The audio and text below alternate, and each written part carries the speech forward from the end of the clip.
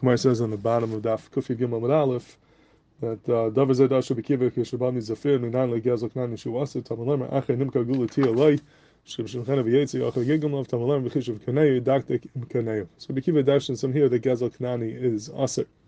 Taisus on the top of the Amud Shemchana V'Yetzi says that our Tanaim and Perikam Kabbalah Bamitzia or Chelik and they hold Gazel Knani is mutter, and they use this pasuk for a different rasha.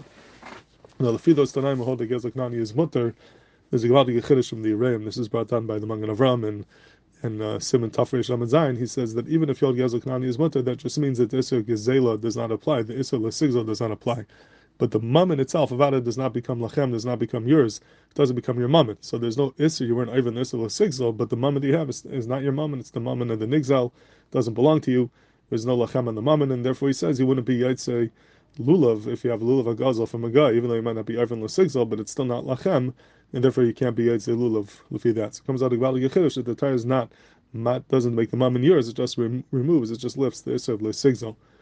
The Pri Yitzchak brings a very nice ride to this shita from the Gemara later on. The Gemara later on brings down the drasha that Minayin la Veda Saknani Shumataris. How do you know that the Aveda of a guy is mutter?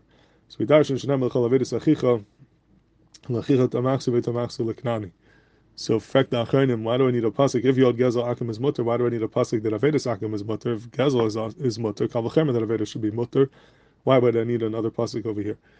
So he wants to say, Lafi Hireim, it's very good, because even though we know the Gezel Akim is mutter, that just means that the Isser of Lesigzel doesn't apply, but it doesn't become your mammon.